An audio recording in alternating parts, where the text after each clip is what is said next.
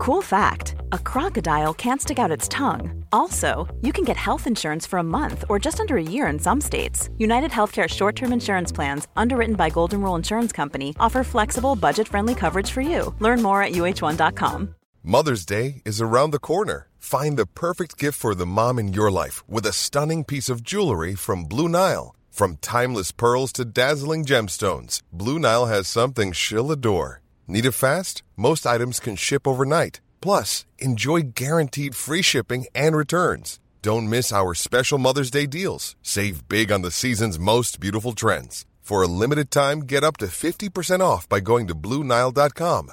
That's BlueNile.com. Quality sleep is essential. That's why the Sleep Number Smart Bed is designed for your ever-evolving sleep needs. Need a bed that's firmer or softer on either side? Helps you sleep at a comfortable temperature? Sleep Number Smart Beds let you individualize your comfort, so you sleep better together. J.D. Power ranks Sleep Number number 1 in customer satisfaction with mattresses purchased in-store. And now, save 50% on the Sleep Number Limited Edition Smart Bed for a limited time. For J.D. Power 2023 award information, visit jdpower.com/awards. Only at a Sleep Number store or sleepnumber.com.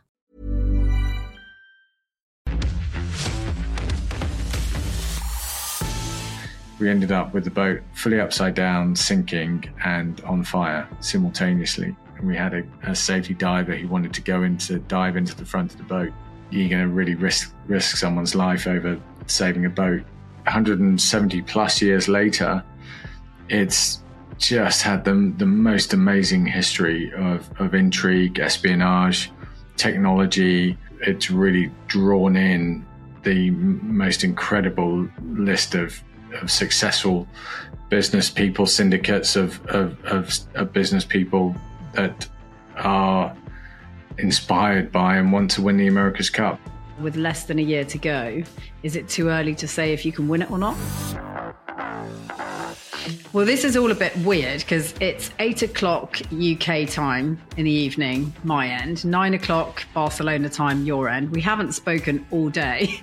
And the first time we're speaking to each other is down the line in a podcast chat. Feels like we've got something wrong with our relationship that we need to sort out and address immediately. Well, we'll do it in half an hour after the podcast.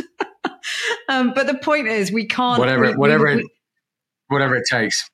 Yeah, well, we thought we'd have a brilliant high-profile guest on this week, but we've had a dropout, which is completely understandable. This happens in life. So instead, we thought, well, what can we talk about? I know we can talk to you and discuss the fact that we're only a year away from the America's Cup, which feels quite daunting now because we keep talking about it going on and on and on, but now it's almost here. So we can talk about that. And it'd be interesting, I suppose, to start by explaining what the hell it is, because you and I know what it is and the sailing audience knows what it is, but performance people might not necessarily in their numbers know what it is, and they'd be forgiven for doing so because it's a bit random as a competition. And it has had this sort of elitist tag stapled to it for 173 odd years. So just demystify what is the America's Cup for people that don't know. Well, firstly, I've got to take issue with Cristiano for not fronting up for the pod. I don't know what he thinks he's doing in Saudi Arabia, but anyway, next time. We wish. But to answer your question, the America's Cup, yeah, it is the most incredible event. It really is, and the history of the event started in 1851. It was a race around the Isle of Wight. And the wealthy yacht owners from the Royal Yacht Squadron had an annual competition. And then a team were invited across by Prince Albert as part of the Royal Exhibition of 1851 to come and compete in this annual regatta around the Isle of Wight. And of course, the American boat came and trounced, I think it was 15 of the local yachts, and famously won this cup, which was called the £100 Cup or the 100 Guineas Cup. There's a lot of conjecture around what it was actually called originally. Nevertheless, as only Americans can do, took it back to New York Harbor and renamed it the America's Cup. And that's where the history of the cup really started. And 170 plus years later, it's just had the most amazing history of intrigue, espionage, technology, and it's really drawn in the most incredible list of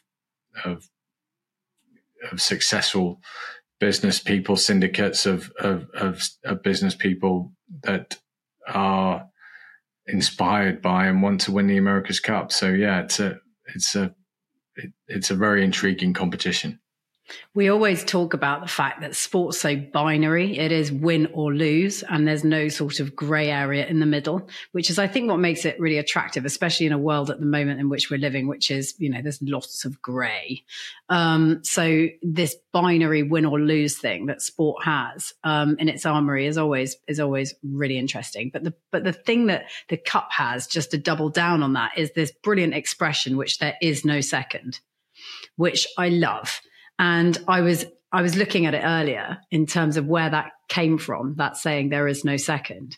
And it's got its own little backstory, hasn't it? Which involves Queen Victoria and the fleet of boats as they passed on the sort of home straight past the Royal Yacht Squadron in front of the Royal Yacht Squadron in Cowes in 1851. And she turned to the steward or whoever it was next to her and said, I've actually got it in front of me. She said, "Say, signal master, are the yachts in sight?" And he said, "Yes, may it please your majesty." And she said, "Which is first?" And he said, "The America." And she said, "Which is second?" And he said, "Oh, your majesty, there is no second."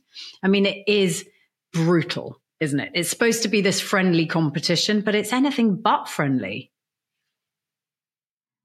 Yeah, there's not. I mean, originally it was a friendly competition between yacht clubs. That's what the deed of gift, which was settled under the New York Supreme Court ultimately by a gentleman called George Schuyler. That's, in a way, that's what has kept the America's Cup so prevalent through all these years, is that it was and still is a friendly competition between yacht clubs. But as you say, it's anything but. It's one of the most cutthroat sporting competitions or undertakings that you could ever take on, because the winner effectively writes the rules, and that makes it incredibly difficult to win. If you have a defender, as we call it in the America's Cup, a winner or a defender that has really got their act together, then they're in the hot seat, and trying to dislodge them is just about as difficult sporting challenge as you'll ever find. So if it's almost impossible to win, why bother trying? Good question. For us, well, as a British team, it's about the history, the fact that we've never won it. I mean, it's the only major sporting trophy that Britain has never won. It's the oldest international sporting trophy. We're a very proud maritime nation. Of course we are. Everyone in the team is hugely motivated by that challenge, that desire to win the Cup, be the first team to win the Cup for Britain and bring it back where it started. I mean, that would be such a huge story in British sporting history and British maritime history.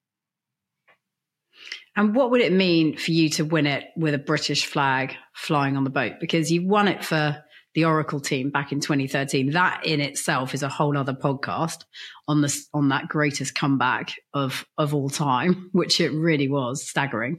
And that's a whole other thing to discuss another time. But in terms of what it would mean with a British flag flying, Jim as the benefactor, British billionaire backing it, what would that look like?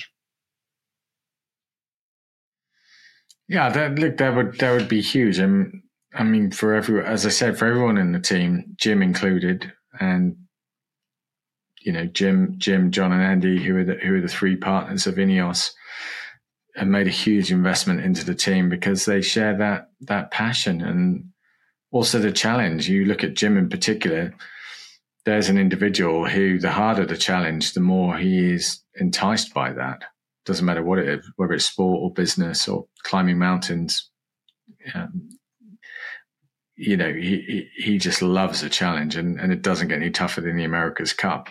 So that's really ultimately the reason why he is supporting the team. But in terms of doing something valuable for Britain, from both a sporting standpoint, but also I think from, just Britain, we've had a tough time as a nation in the last 10 years with one or two major political shuffles that have either gone your way or against your way, depending on what your stance is. But it's not been an easy time for Britain. And we've seen some amazing sporting successes. If you look at the Lionesses, for example, and, the cricket team and, many other, Olympic teams, really representing Britain at the highest level and getting success. The America's Cup, I think, with the history of the event, if we can be successful in that would be a great achievement for British sport, but Britain in general. One of the crazy things about the Cup is the Defender they feature in this preliminary regatta phase, but they don't really feature again then until the actual Cup match itself, the final. So this competition starts next year in Barcelona in August. And to take on the Kiwis, the challengers have got to get through, compete and scrap around with each other until that Cup match where the challenger who ultimately beats all other challengers goes on to face the Defender, the Kiwis, who are the holders, who are going for a three-peat, which has never happened in America's Cup history. So they've got plenty of motivation to win again. But this Challenger series that happens before that time, just talk through the teams that you're up against, because there's such kind of caliber and there's such credibility with each of those teams and what they bring to the party. And maybe let's start with our own team and then we'll take each of them on individual merit. So let's start with, how we're set up to compete and the main key players in our organization, and what we've got in our armory, what we're sort of taking to the party. Yeah, okay. So we're Ineos Britannia. We're effectively a third generation team now in the America's Cup. It's the first time, since Thomas Lipton, that we've had 3 consecutive campaigns for a British team. And the America's Cup continuity counts for a lot, because you have to develop the people, of course, but also in modern day design, certainly America's Cup design, Formula One design, technical sports, your simulation tools that you develop are absolutely critical to the end result. And that does take time to develop those and to be able to effectively ensure that those simulations are accurate. It takes a lot of time. So that's a big deal for our team. We also have this incredible partnership with Mercedes Formula One team, who've come in a major way to support us on and off the water, and certainly to help lead the technical team with, expertise and resource. And if you look at people like James Allison, there is an incredibly successful Formula One designer engineer who's a major part of leading our America's Cup technical team. Those are the sort of individuals that are involved. And that's, we hope really going to help us make that jump forwards and be able to take on the Kiwis. But, time will tell just how much we're able to tap into that Formula One resource and optimize that and make the most out of that. The other team using Formula One resource is Alinghi. So Ernesto Bertarelli's back, having been, I think, was he the only team, Alinghi team, the only team to win at the first time of asking when they won their first campaign? They've won 2 previously, right? That's right. I mean, Ernesto Bertarelli, you've got to hand it to him. He's got an incredible history in the America's Cup. And great dress sense. First team.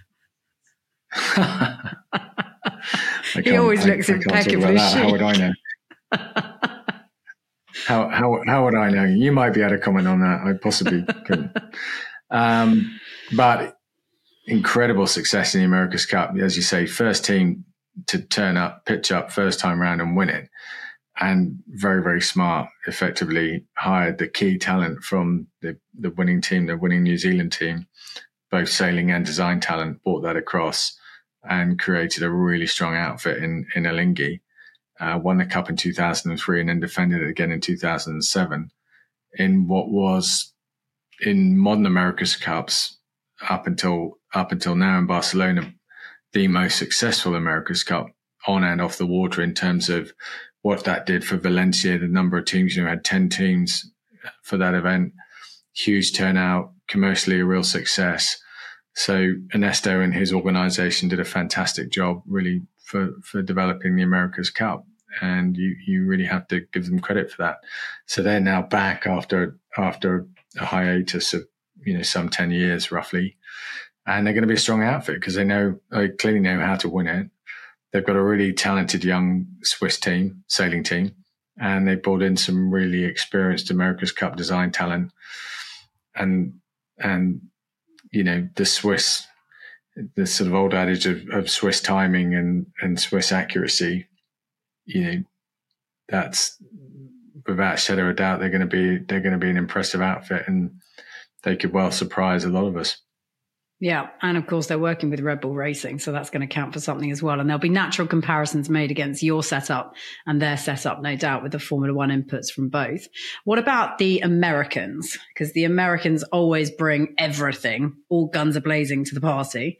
So they obviously had a capitulation last time out, and the boat completely collapsed. And they had a horrible capsize and never really got back on track, did they, after that incident in New Zealand. So they're back for this event. Terry Hutchinson's still running the show there. What do you think they're going to look like? Yeah, look, American Magic actually put together a really solid campaign for the last America's Cup, and they were undone by, like you said, a really unfortunate Windward Mark incident, without getting too technical, in Sailing Parlay, where they had a couple of issues and completely pretty much wrote off the boat and the campaign in one maneuver gone wrong.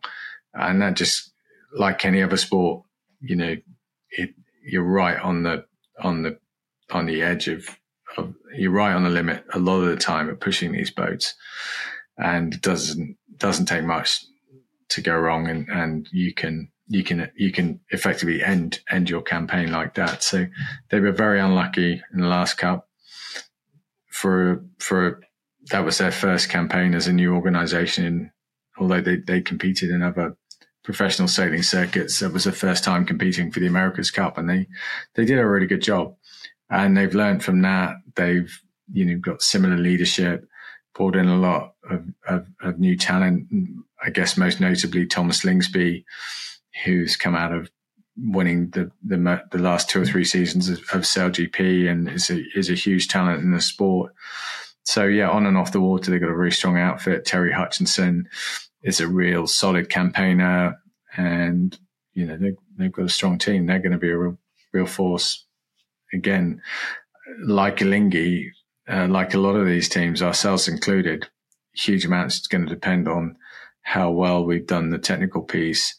And then as a sailing team, how good a job can we do of optimizing the boat once it gets in the water, and working with the design teams to figure out what's important to really get 100% out of the yacht and the performance of the team. A couple of other teams, just to sort of finish up on the teams front. So you've got also the French, the Orient Express team, kind of a late entry, but they were punching in the preliminary regatta that we had recently. So what do you think they're going to be like?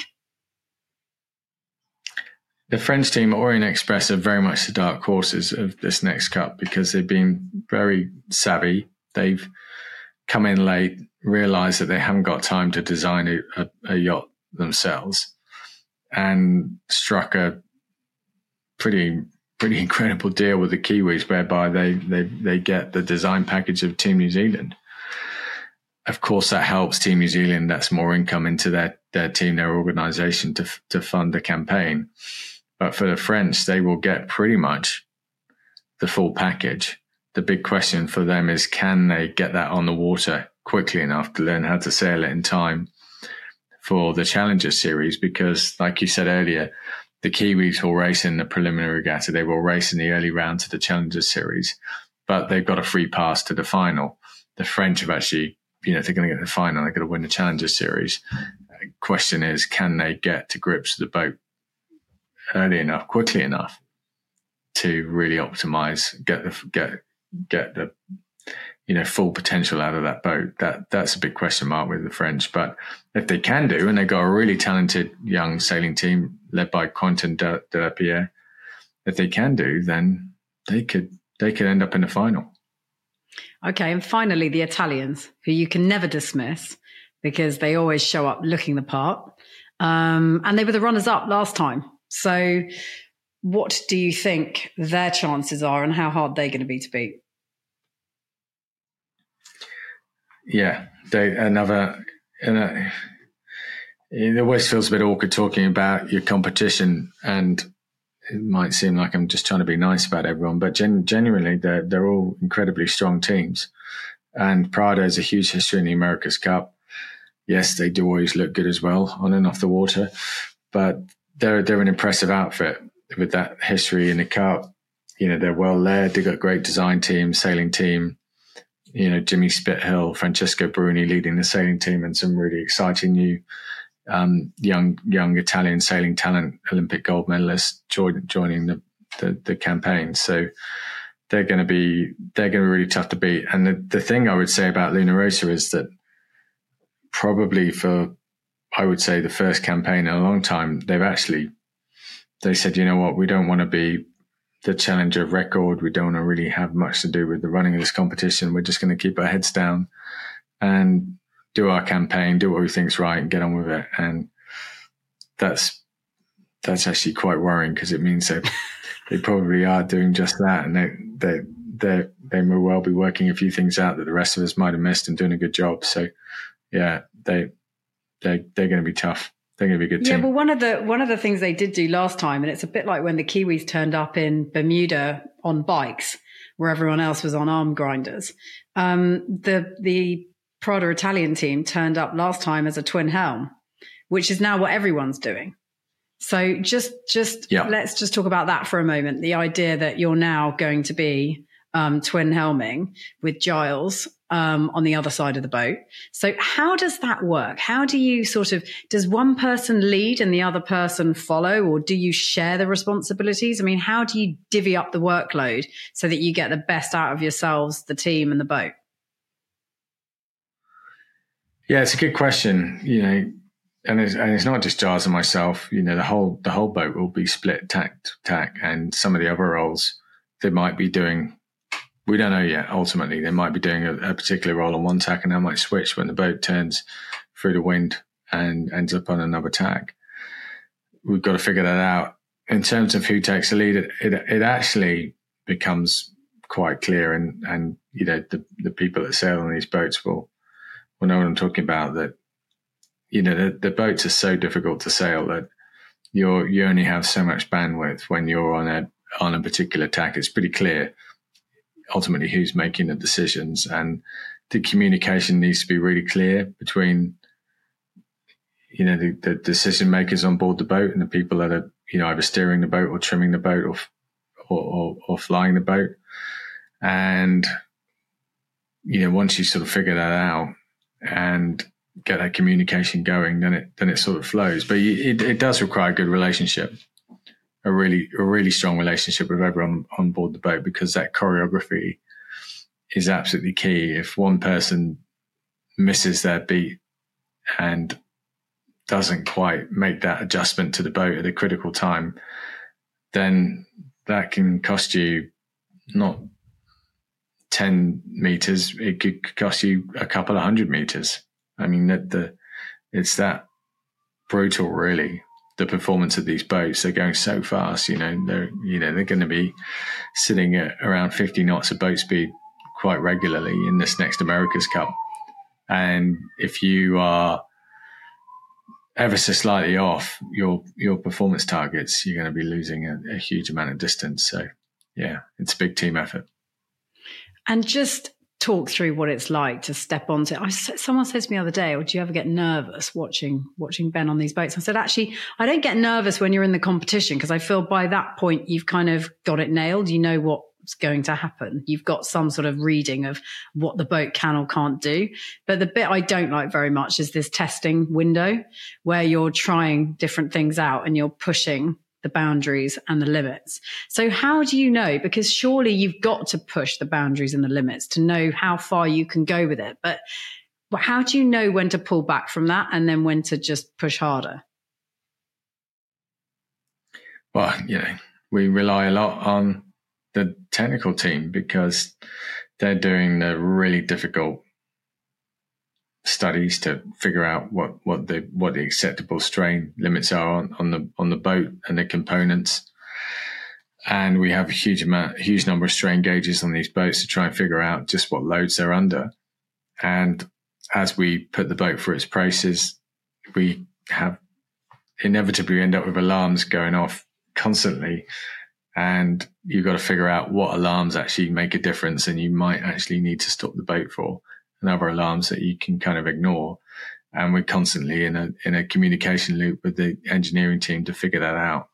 So again, team effort, and you have faith. We have a huge amount of faith in our technical team, our engineering team, that they understand the limitations of the boat, and we've got to, it's like being a test pilot, really. In those early days, you've got to figure out how hard to push, and knowing that when someone tells you to stop, you need to stop. And that's how it works. But it's a fascinating challenge like that. And it's great. It's really neat in a way that. Hey, I'm Ryan Reynolds. At Mint Mobile, we like to do the opposite of what Big Wireless does. They charge you a lot. We charge you a little. So naturally, when they announced they'd be raising their prices due to inflation, we decided to deflate our prices due to not hating you. That's right. We're cutting the price of Mint Unlimited from $30 a month to just $15 a month. Give it a try at mintmobile.com/switch. $45 up front for 3 months plus taxes and fees. Promo rate for new customers for limited time. Unlimited more than 40 gigabytes per month. Slows full terms at mintmobile.com. Quality sleep is essential. That's why the Sleep Number Smart Bed is designed for your ever-evolving sleep needs. Need a bed that's firmer or softer on either side? Helps you sleep at a comfortable temperature? Sleep Number Smart Beds let you individualize your comfort, so you sleep better together. J.D. Power ranks Sleep Number number 1 in customer satisfaction with mattresses purchased in-store. And now, save 50% on the Sleep Number Limited Edition Smart Bed for a limited time. For J.D. Power 2023 award information, visit jdpower.com/awards. Only at a Sleep Number store or sleepnumber.com. You have to go through those processes, and you're very reliant on the technical team, and it's really their game at that point to make sure that you're developing, manufacturing a reliable package that then you can get on the water and start optimizing and try and get it to somewhere near 100% of what its design capabilities are. When was the last time that you scared yourself completely shitless on board one of these things?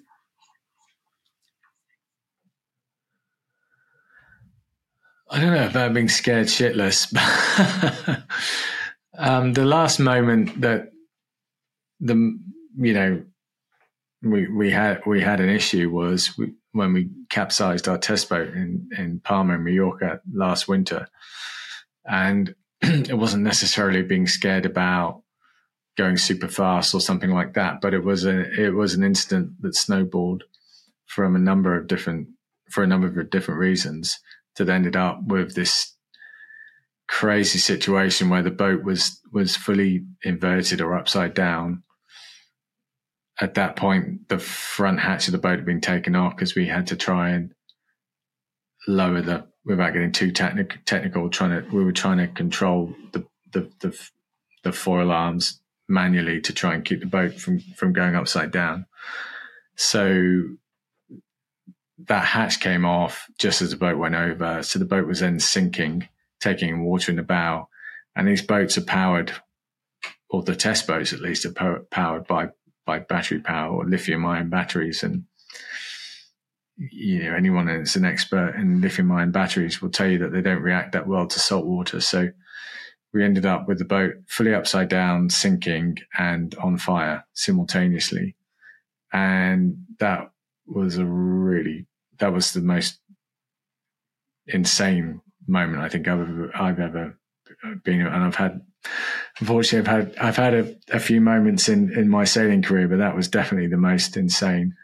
And trying to help manage that. And we had a safety diver who wanted to dive into the front of the boat to try and put an airbag in there to stop the boat sinking. And at that moment, you're sort of trying to weigh up, should you let this guy go in there? Because there's plenty going on. You don't know if the batteries are actually, being dislodged, or what's flying around in the front of the boat, and it's sinking. And you're going to really risk someone's life over saving a boat. And there was a moment there where ultimately you got to kind of make a decision and weigh up the odds of what's important. Thankfully Martin, who was the diver, did an incredible job, did what he was trained to do, got in there, got the airbag into the boat, and was a big reason why we managed to save the boat and in a way the campaign, because that test boat is critical to our learning and development. So that was a major issue for the campaign. And all of these teams will have had their moments, or they will have their moments through this America's Cup. We talked about American Magic in the last cup, that they had that major moment in the competition where they effectively wrote off their race boat. So you got to try and manage those, react to those, come back from those setbacks. And, thankfully that wasn't, whilst it was a setback, it wasn't a campaign ending setback. Yeah. Grant Dalton, who's the boss of the Kiwi Challenge, said, if you're not breaking stuff, you're not probably pushing hard enough. And I think there is some real truism, isn't there, in that, which technical sports must find across the board, whether it be Formula One or what you're doing. I remember when that happened, that event that you've just recalled happened, and I got a call from one of the media team to say, don't panic, they're all fine. Which point I was like, panic, what about?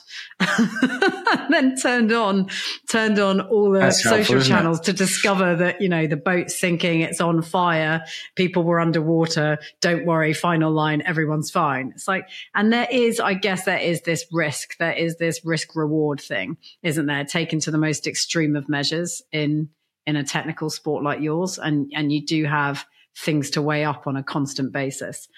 In terms of the countdown, which is now very much on to the next cup, and to next August when the whole thing starts, what happens before then, and where are the key moments in the campaign? Because we've already had Villanova, which was, by your own admission, an unmitigated disaster. We should probably just touch on that. And then we've got coming up Jeddah, which is another prelim event in the AC40 boat, which will be the youth and women's cup boats when they race at the cup proper. And then you've got the Barcelona event, which is the prelim regatta, but that's in the AC75. So that's a different sort of, in my mind anyway, that's sort of a different thing altogether. But what is it in your mind, and how important is it to redress the balance of a disastrous Villanova with a good Jeddah? Yeah, so if you look at the timeline between now and the Cup, which like you said, starts in late August next year, we have another preliminary event, which is held in the AC40, which is a one design version of the America's Cup boat, a smaller version, 40 foot. The America's Cup boat is obviously 75 foot. So that will be another opportunity for teams to come together, primarily fleet racing, which is very different to the America's Cup, where we'll be match racing. So it'll be 1-on-1. So different format of competition. Ultimately, those races don't count for anything. They don't even count for, points for the Challenger Series. But they are important in terms of, a team's confidence. Talked about the design and technical teams working incredibly long hours, hard hours to put the best possible boat they can on the water.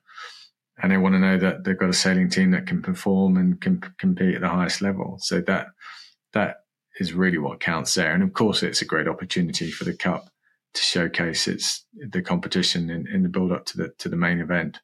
So that will take place in December. Then the big deal will be for teams getting their race boats on the water. There's the 175 footer that they can build in these campaigns. Those boats will go in the water sometime late spring, early summer next year. And then there'll be this rush of a build up to the competition, like I say, in late August. And that will be a really critical time. So the first preliminary regatta in the 75 footers will tell us a huge amount about who's going to be successful or not in this America's Cup, because other than the Kiwis who are straight into the finals, the other teams, ourselves included, if you're not fast, if you're not competitive at that preliminary regatta, you've got very little time to do much about it. And you frankly, you won't, you won't be, you very likely won't even get to the final. So that's going to be a big moment for all of the teams. And you touched on our performance in Villanova, the first preliminary event where we were last. I think it's the first time I've ever been last in a one design class of boat. So it's not something that any of us in the team, myself included, take lightly. There are a number of reasons without going into details or trying to make excuses for that, but ultimately we didn't sail well enough. That's really the biggest factor behind that. And it's, something that, like I said, doesn't sit well with the team. So we're putting focus into how do we improve our performance in that one design boat for the event in Jeddah in early December, but at the same time, not taking our eye off what's important in terms of the continued development of our test boat T6 and the rest of the campaign to give ourselves the fastest AC75 next summer. So those are the balances that all of the teams are up against, and we're no different. All the other teams will be trying to find that balance. And for us, it's important that we put on a better show in Jeddah, but it's also really important that we have a fast boat for the Cup next summer. What was your team talk like after that Villanova weekend where things didn't go according to plan? What did you say to everyone? Well, it was really important for us as a team to identify that there were a lot of reasons behind it, but we can't look for excuses. Ultimately, it wasn't acceptable. No professional sports team is going to be accepting with finishing in last place. I mean, that's just if you were happy if you were happy with that, what's the saying? If you show me someone's happy with losing, show me a loser. I mean, that's just it's in none of our makeup. So yeah, we were really pissed off, of course, but at the same time, trying to react in the right way.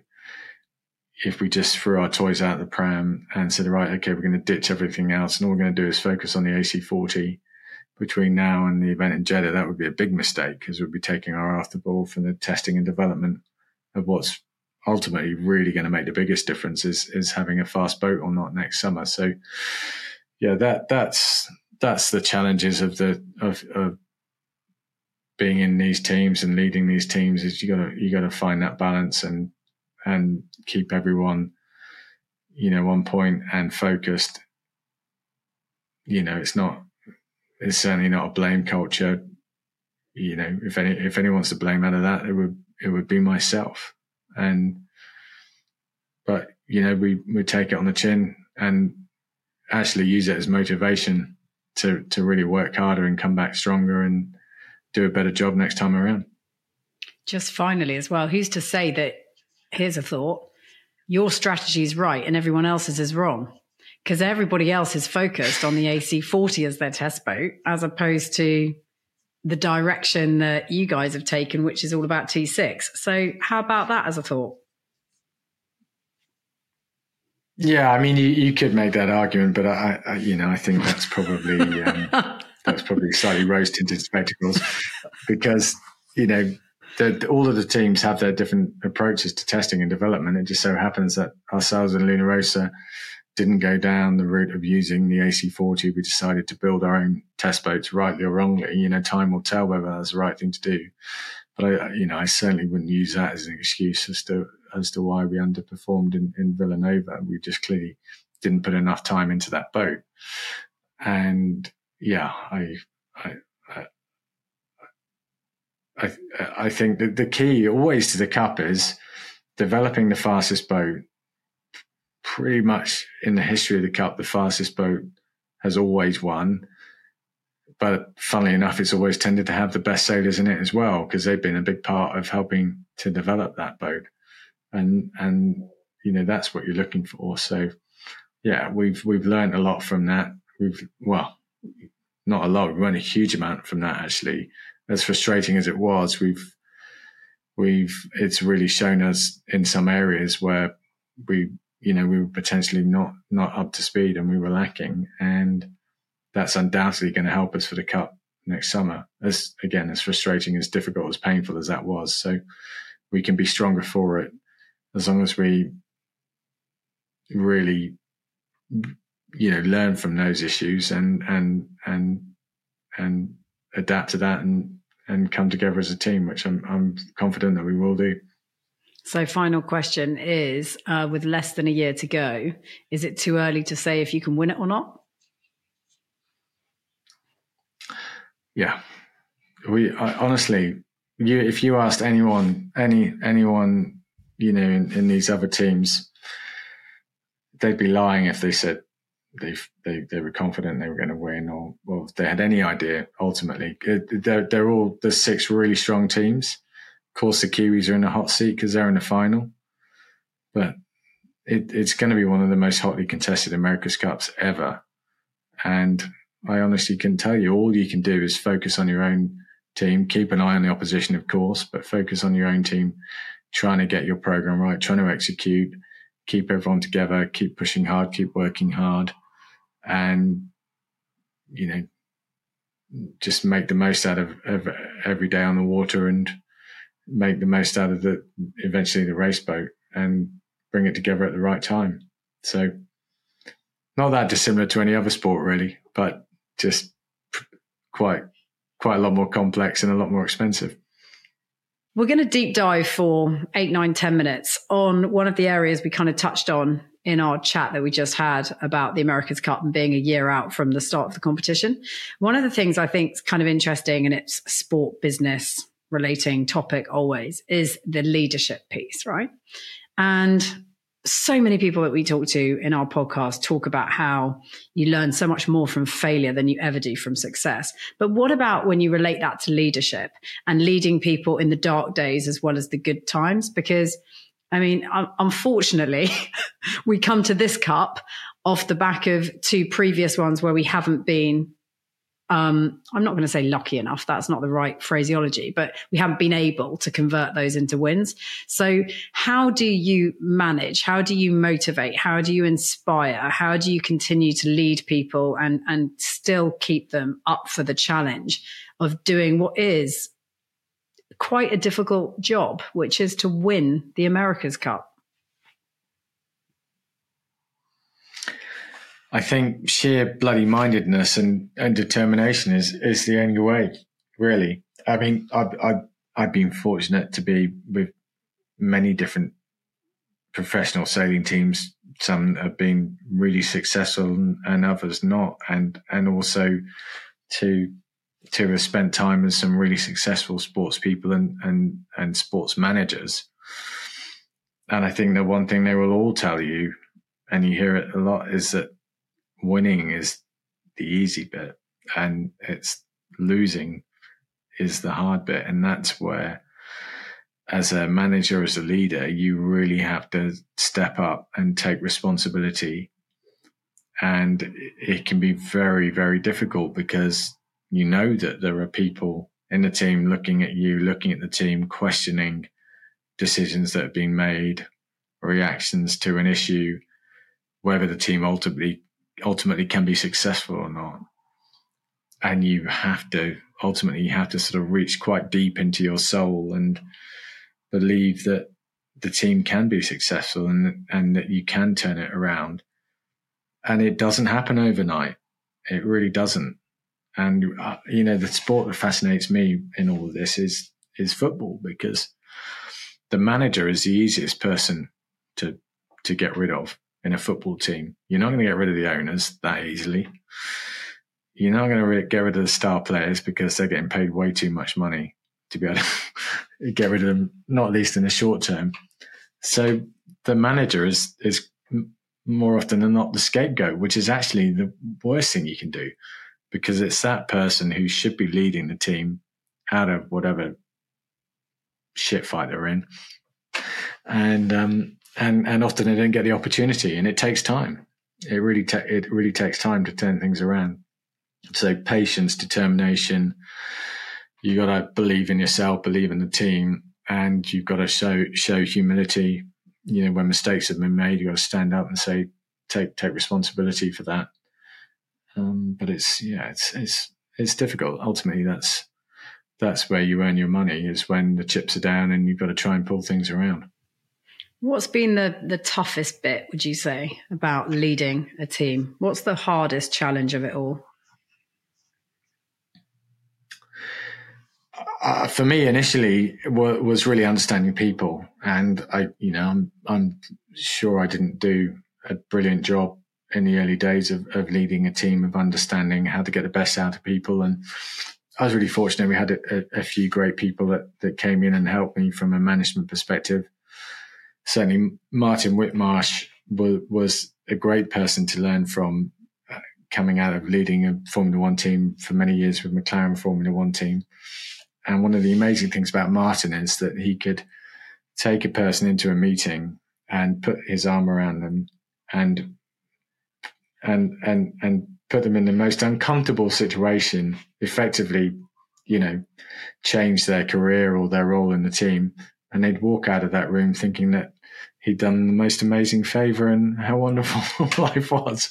And that's an incredible skill that you need to be able to do that. You need to be able to show people that you're supporting them, and it might not be actually the right thing for them personally, but that they're really supporting the team and it's the right thing for the team, and also in that individual's future development and growth. And, that was a real eye opener for me in terms of building sort of camaraderie in the team and individuals within that team. So, yeah, I've been very fortunate to work with some incredible leaders. Again, people like Russell Coutts and Grant Dalton in the sport of sailing, very different personalities, but in their own way, incredible leaders who've been hugely successful. And you learn a little bit from every one of them, and hope that you can sort of in some way impart that experience onto your own team and do a half decent job. And how honest should you be as a leader with a team about where they're at and where they're going, and sort of when to give people kick up the backsides and when to put your arm around them? Because how do you separate the sort of the private feelings that you may have or harbor about a situation versus the public ones? I mean, the most obvious interpretation of that is if you've got to go and stand up and do a press conference and the chips are down and something's gone wrong and you've got to put the public face on, and then behind the scenes you feel very differently about a situation, and that message is communicated in a different way privately with the people that you're working with. But also you've got this piece of how much do you share of how you really feel about the situation with everybody? Do you just have a couple of people at senior management level that you confide in? Or is it a much broader, open dialogue? I mean, how do you approach that? Like that's totally dependent on the situation. I mean, some instances, I mean, the big thing is that the people in the team are they're smart. They get it. They understand it. So you can't bullshit them. They know what's going on. And so you have to be honest.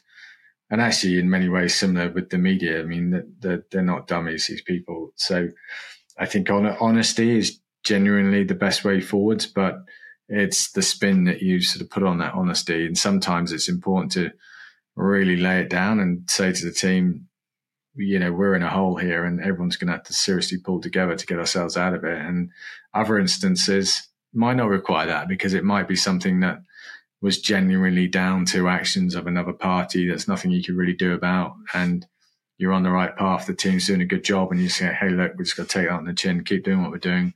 It'll come around.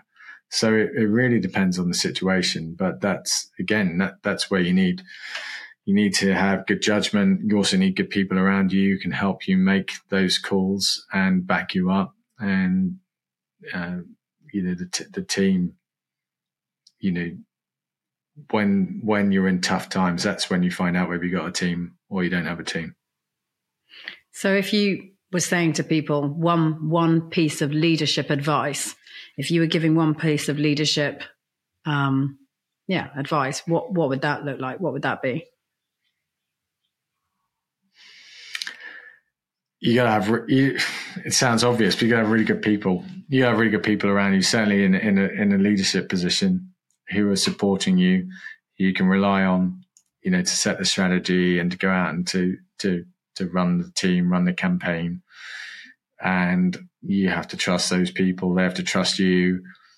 And if you can create that environment, then whatever gets thrown at you, you've got a much better chance of dealing with it and being successful. So, yeah, I think one of the best pieces of advice I ever had was actually not from someone who's necessarily a sports person, but Charles Dunstan, who's an incredibly successful businessman and supported me a lot in my sporting career. And when we set up the America's Cup team, the British team in 2014, and the first thing he said to me is, Ben, that the moment that you realize that by having people around you that are smarter than you is actually going to help you and it's going to help the team, that's when you've really understood what leadership is about. And he's absolutely right.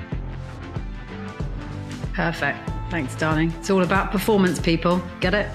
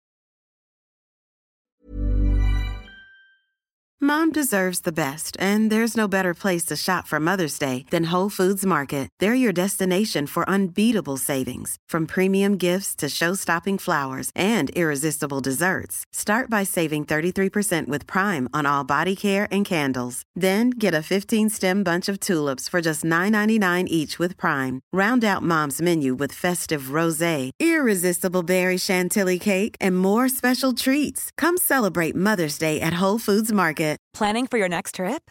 Elevate your travel style with Quince. Quince has all the jet-setting essentials you'll want for your next getaway, like European linen, premium luggage options, buttery soft Italian leather bags, and so much more. And is all priced at 50 to 80% less than similar brands. Plus, Quince only works with factories that use safe and ethical manufacturing practices. Pack your bags with high-quality essentials you'll be wearing for vacations to come with Quince. Go to quince.com/pack for free shipping and 365-day returns.